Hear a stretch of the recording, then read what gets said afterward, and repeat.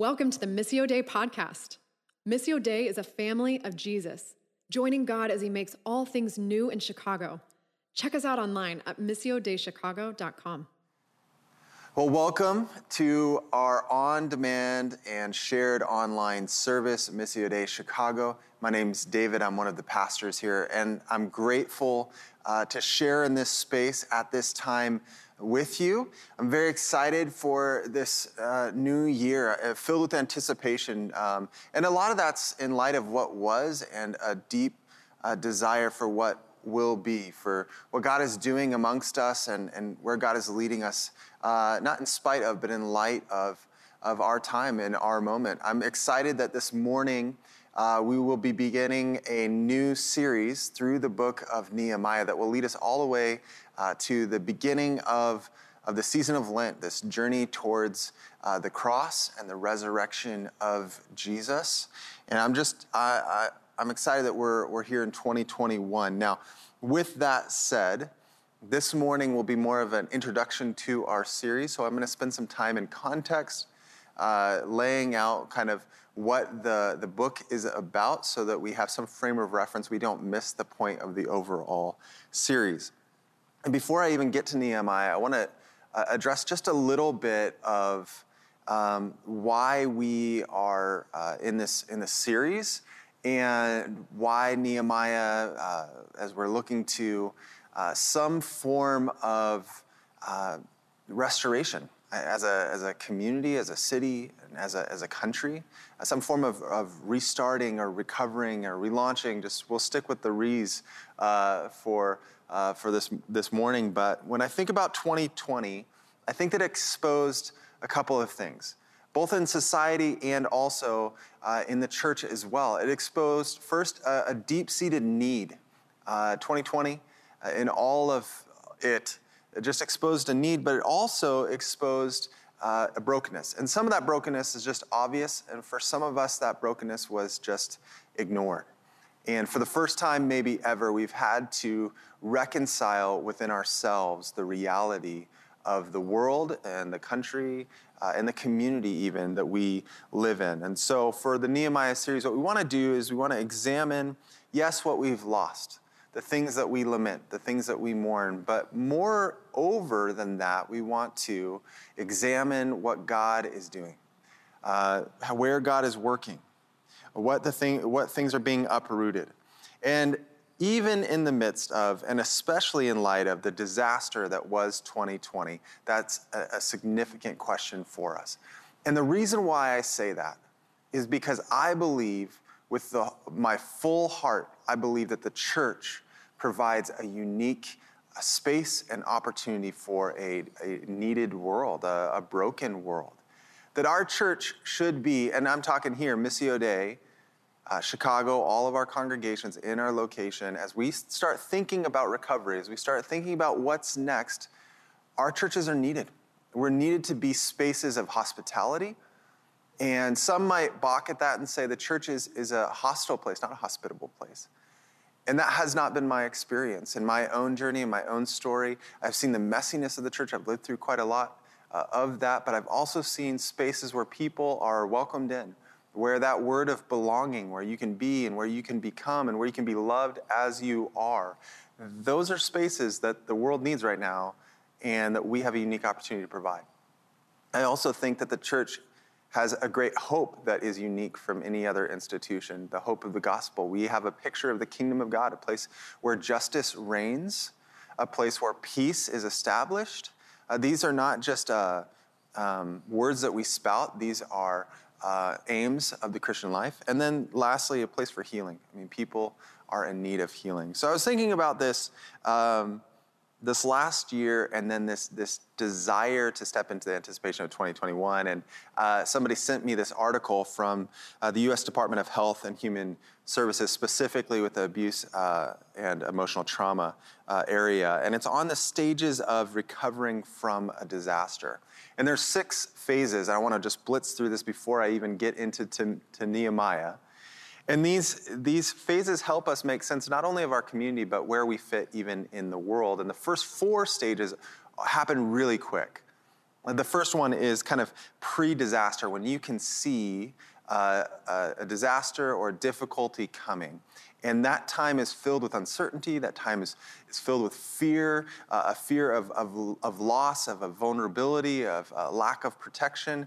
And phase 2, which is the impact phase. What was feared has come, and the disaster is upon you. This is very rapid usually. It's very fast. It's a phase that can cause a range of intense emotional reaction that can be seen in shock or panic, confusion, disbelief that this is happening.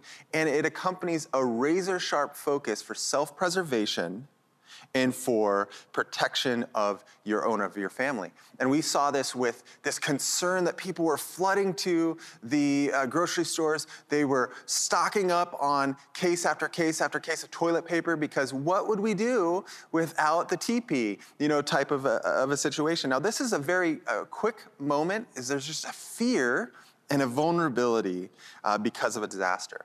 Now, very quickly coming out of that are phase 3 and 4, and they're the heroic and honeymoon phase. And we see this with organizations, institutions, Instagram, social media. The heroic phase is like a high level of activity, but a low level of productivity. Just a lot of talk and a lot of desire to get through this difficult time. The phase 3, or the heroic phase, there's a general sense of altruism. Many community members have this kind of adrenaline-induced rescue behavior. We have to address this head on. And then very quickly they go into a honeymoon phase. And this is also a very emotional phase as we highlight disaster assistance that is readily available. Community bonding occurs. Organizations use like hashtag Better Together. We're going to get through this. A general sense of optimism that everything will be good and return back to normal as long as we do it together. I most certainly had that when we first started in March. This is a 2-week thing. It's going to strengthen our community. We're going to get through it and hopefully learn some things about policy and how we can manage something like this in the future. And here we are, months and months and months and months in.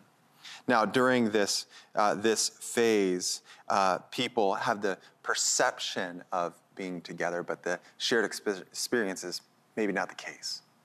Now, whereas this is rapid, the next and what follows is longer.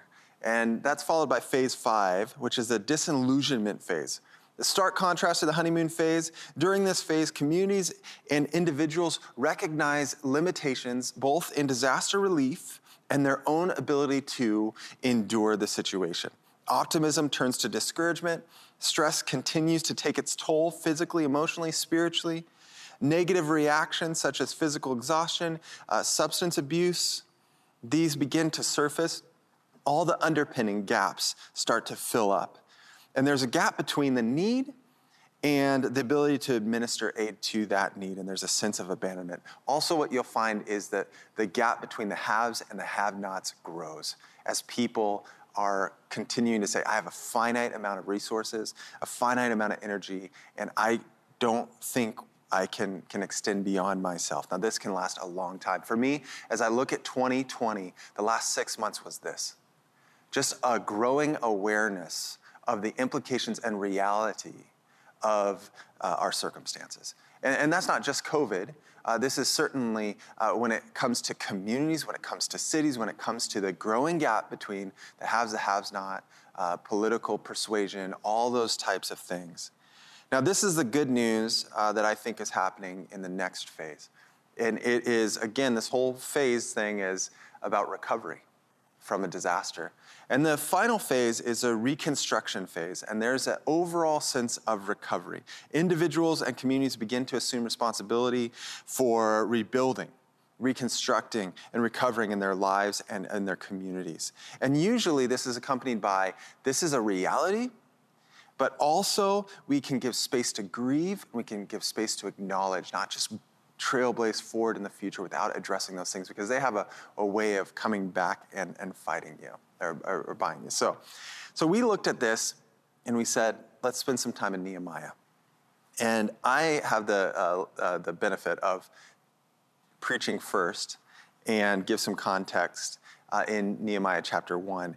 And the sermon title is A Holy Longing and anticipation, our desire to recover, our desire to move forward, our desire to be a community that is hospitable, that's filled with hope, and that seeks healing. And that's not a Missio Dei-wide thing, it's just me preaching, is before us. So I'm going to read a few verses, 4 verses, and then I'm going to give some context. I'm going to talk a little bit about Nehemiah as an example of a holy longing for us. But this is what the word says. In late autumn, in the month of Kislev, in the 20th century of King Artaxerxes' reign, I was at the fortress of Susa, and Hanani, one of my brothers, came to visit me with some other men who had just arrived from Judah, and I asked them about the Jews who had returned from their captivity and about how things were going in Jerusalem. And they said to me this: things are not going well for those who returned to the province of Judah. They are in great trouble. They are disgraced.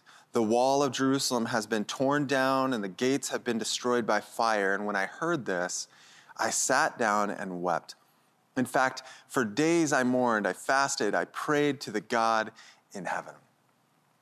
Now, it's important for us to know that this, and I'll address the whole wall thing, I understand. That's partially, I think, why they had me have to introduce it, because of just the complexity of understanding ancient Near East culture and then the realities of the modern world and how we view this kind of rebuilding kind of project.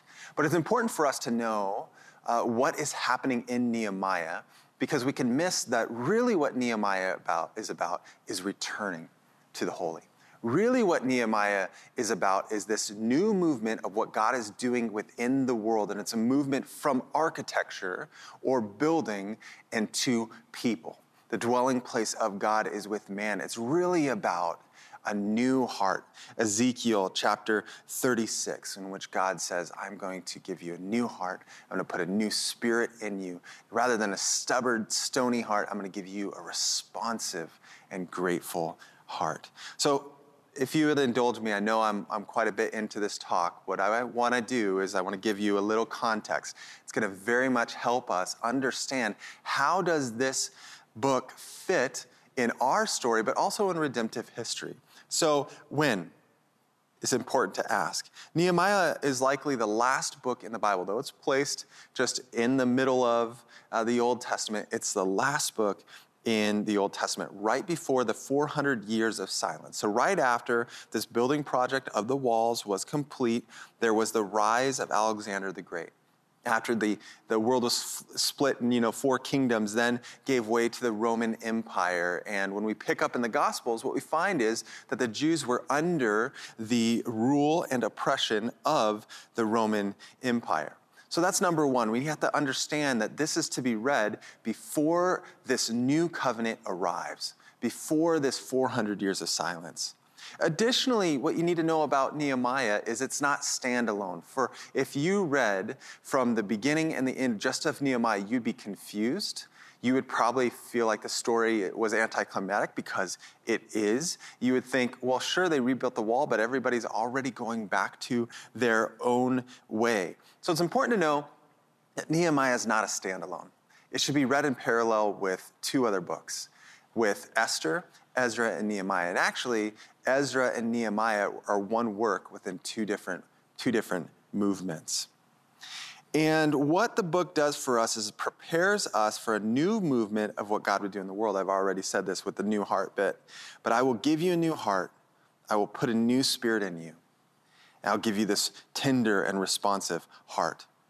Because when you're reading through Nehemiah, you're like, what just happened in the narrative of redemptive history or in the Old Testament, right? What we find in the storyline of the Old Testament is that there is a creator God who creates a good creation. He instows image bearing upon a creature, which is humanity. And he says that it's very good, and their fall happens, and everything goes into chaos. And then God begins to reveal himself. First to a person, then he creates a family, and from that family comes a nation that builds a kingdom. We get to the story of David, who unifies the tribes and has one kingdom that is this representation of who God is to the world. And of this family and of this nation, they are not only to be blessed by God, but a blessing to the rest of the world. Now, at the end of Deuteronomy, the covenant, or the way in which we relate to God in the Old Testament, was stated. God says, I will be your God and you will be my people. If you obey and follow after me, then I will make you a people of blessing. My steadfast love will always be before you. But if you choose to disobey me and turn from me, then you will be scattered over the ends of the earth. And is a curse upon you. I mean, the curse of living under the weight of our own sin. And what we find is that there's this ping pong back and forth between blessing and curses throughout the whole Bible. That God is faithful despite the unfaithfulness of people. And we see that immediately after David has the kingdom that's established, his son Solomon, the kingdom splits. So you have Israel and Judah. Both of them are unfaithful. And then what comes is this exile in 3 different ways to Babylon. In the book of Daniel, if you want some light reading, you can read about this exile type of period. And so the temple is destroyed in 587, 586 BC. The people are taken from their land and they're put in exile. The best of the best were taken, put in courts of kings, put in places of influence. But for the most part, everyone had been uprooted and lost their space. Now, eventually, after the Babylonians, the Persians conquer them, and that's where we find ourselves right here. Nehemiah, cupbearer to the Persian king.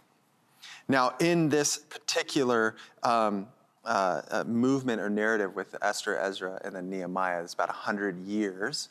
There are 3 different important pieces that are pointing us to God working out a new way of relating to him, God transforming the human heart. The first one was that the temple was destroyed, and so Zerubbabel is able to go and rebuild the temple. It's a 22-year building project, rebuilds the temple.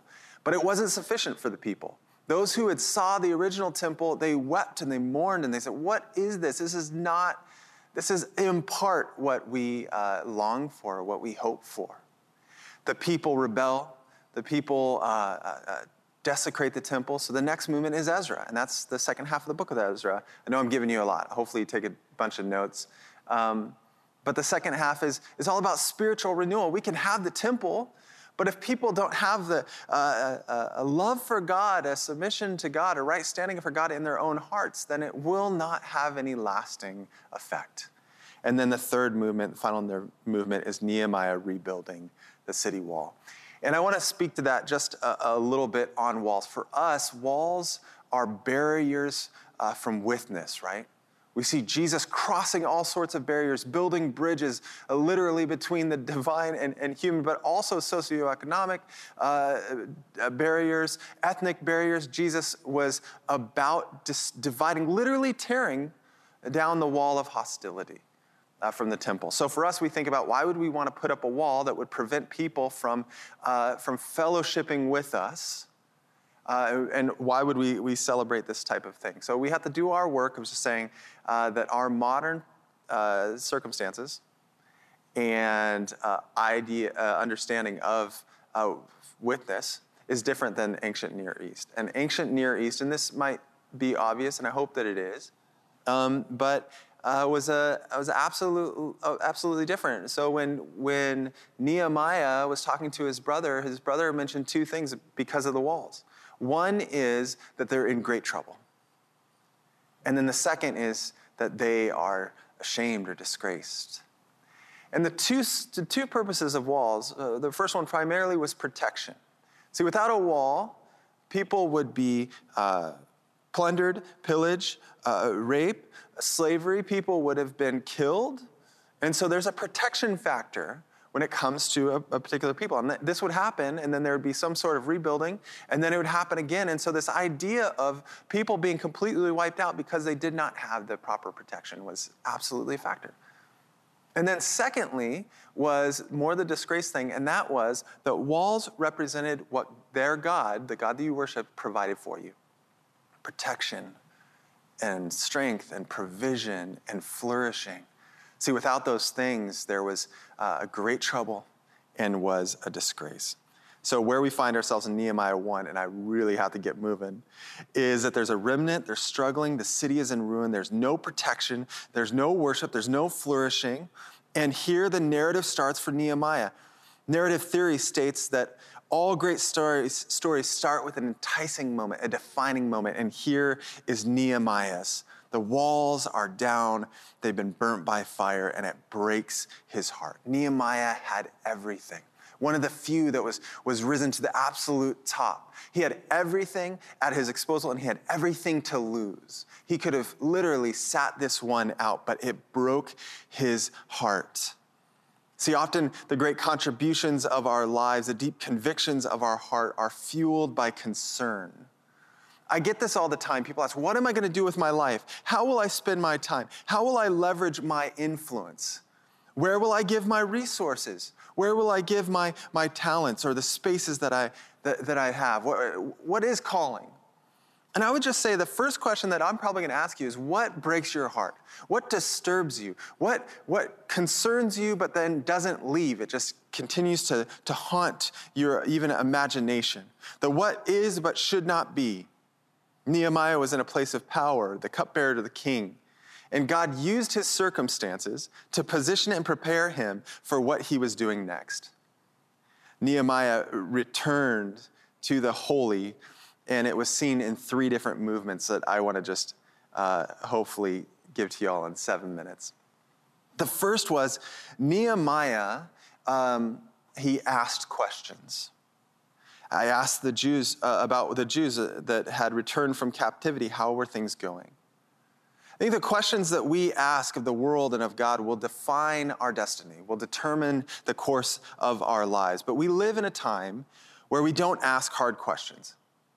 And we don't ask hard questions of ourselves. We don't ask hard questions of others. We ask maybe surface level questions, but boring down to the depth of the problems usually is neglected. We live in a time where we don't ask hard questions nor reflect and meditate on concrete solutions, the cost, the investment, the long game. I think we're flighty with concerns. They can instantly come in and instantly go out. Where we live in a time where we can move from concern to complacency so very fast onto the new thing. One author said that we live in a now this culture, where there are stories of atrocity, a great injustice, not only in the world, but in our own backyard. And then the announcer says, and then now this, the McRib is back. And I mean, I don't even like the McRib. I don't understand it, but it's interesting and enough to pull me away from the injustice of this world and then inspire me to the Shamrock Shake that is coming. But if we're not careful, we can lose our curiosity and we can lose our care.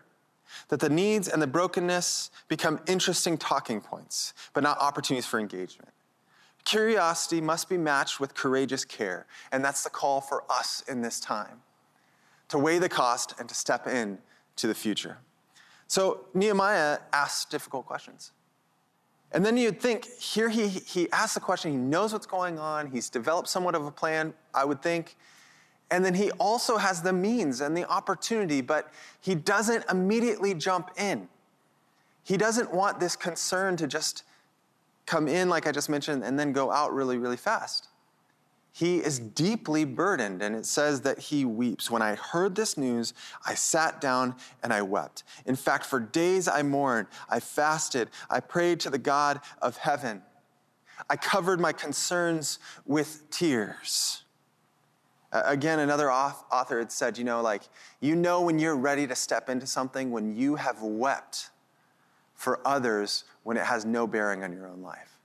I think the way that he framed it was, when was the last time you wept for something or someone that did not concern you or didn't affect your own life?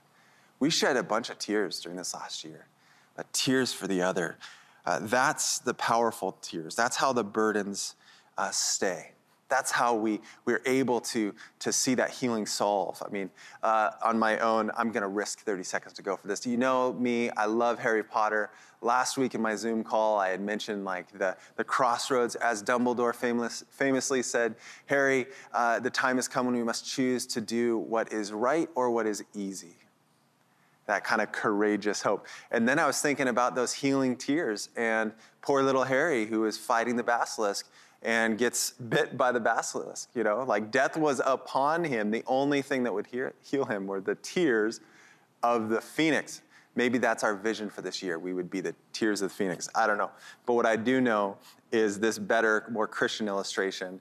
And it's a story about the 20s and the Salvation Army. And Salvation Army does the most good, has the worst branding possible. We don't need the militant language. But the founder, William Booth, had sent out some missionaries to the ghetto in Los Angeles in the 1920s.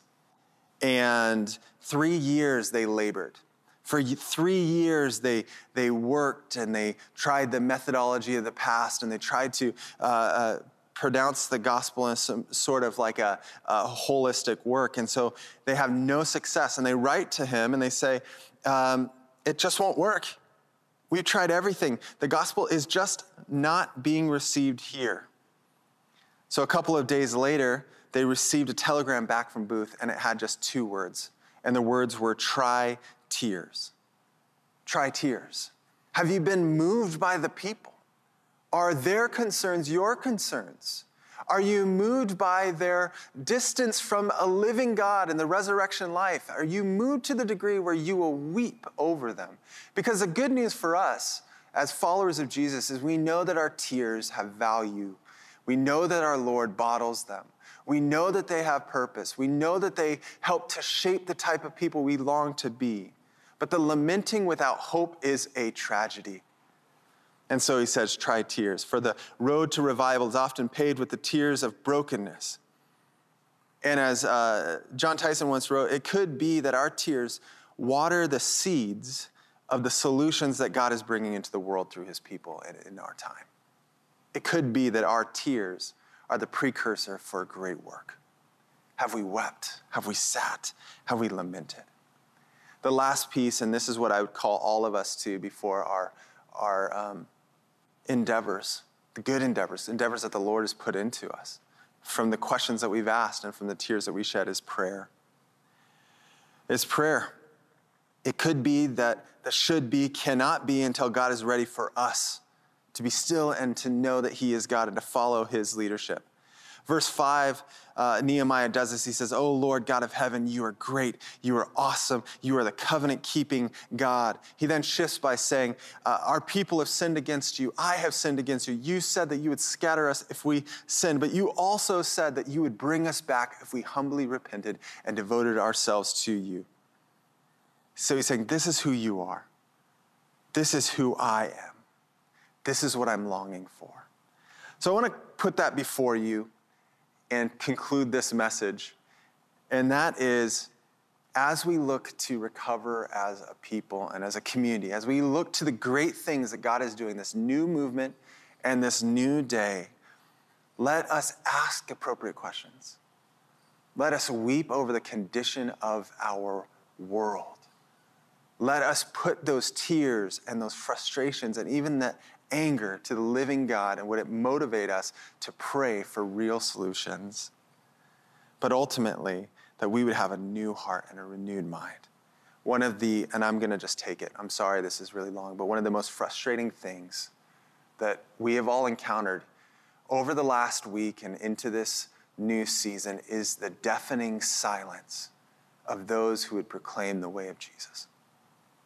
In the midst of our capital being stormed, in the midst of lives being lost, in the midst of the disparity of our brothers and sisters, when we are not clear and we are not convicted, we are not repentive, we are not calling out or rebuking systems of injustice and unhealth. I think that the word for us is, would we be willing to return to the holy? Would we allow for the Lord to create in us a clean heart? As David prayed and was modeled in Nehemiah, "Create in me a clean heart, O God, renew a right spirit within me." Would you put within me a heart that's responsive, that is willing to go before the king of our world, perhaps, I'm getting into Nehemiah territory, and put ourselves in a place of risk and vulnerability. that we would actually be able to return and actually be able to rebuild. So it's my prayer for you that you would encounter the living God and he would transform your life in a way that has consequence and meaning, in a way that is not just a status quo, but in a way that makes eternal difference. So love you, and let me pray for you, and then we'll continue on. God, I'm so thankful and humbled by this community. The shared plurality and influence and voice, the stick-to-itiveness and grit. And I pray for us to be motivated by the right things. I do pray for tears to fill our lives in the next season, that we not just run quickly on to the rebuild without weeping and lamenting and transitioning well. But ultimately, Lord God, I pray for your nearness. Love you, Lord. In your name we pray. Amen. Thanks for tuning in. We love to keep the conversation going. Find a weekly gathering or gospel community in a neighborhood near you. To find out more, check us out online at missiodaychicago.com.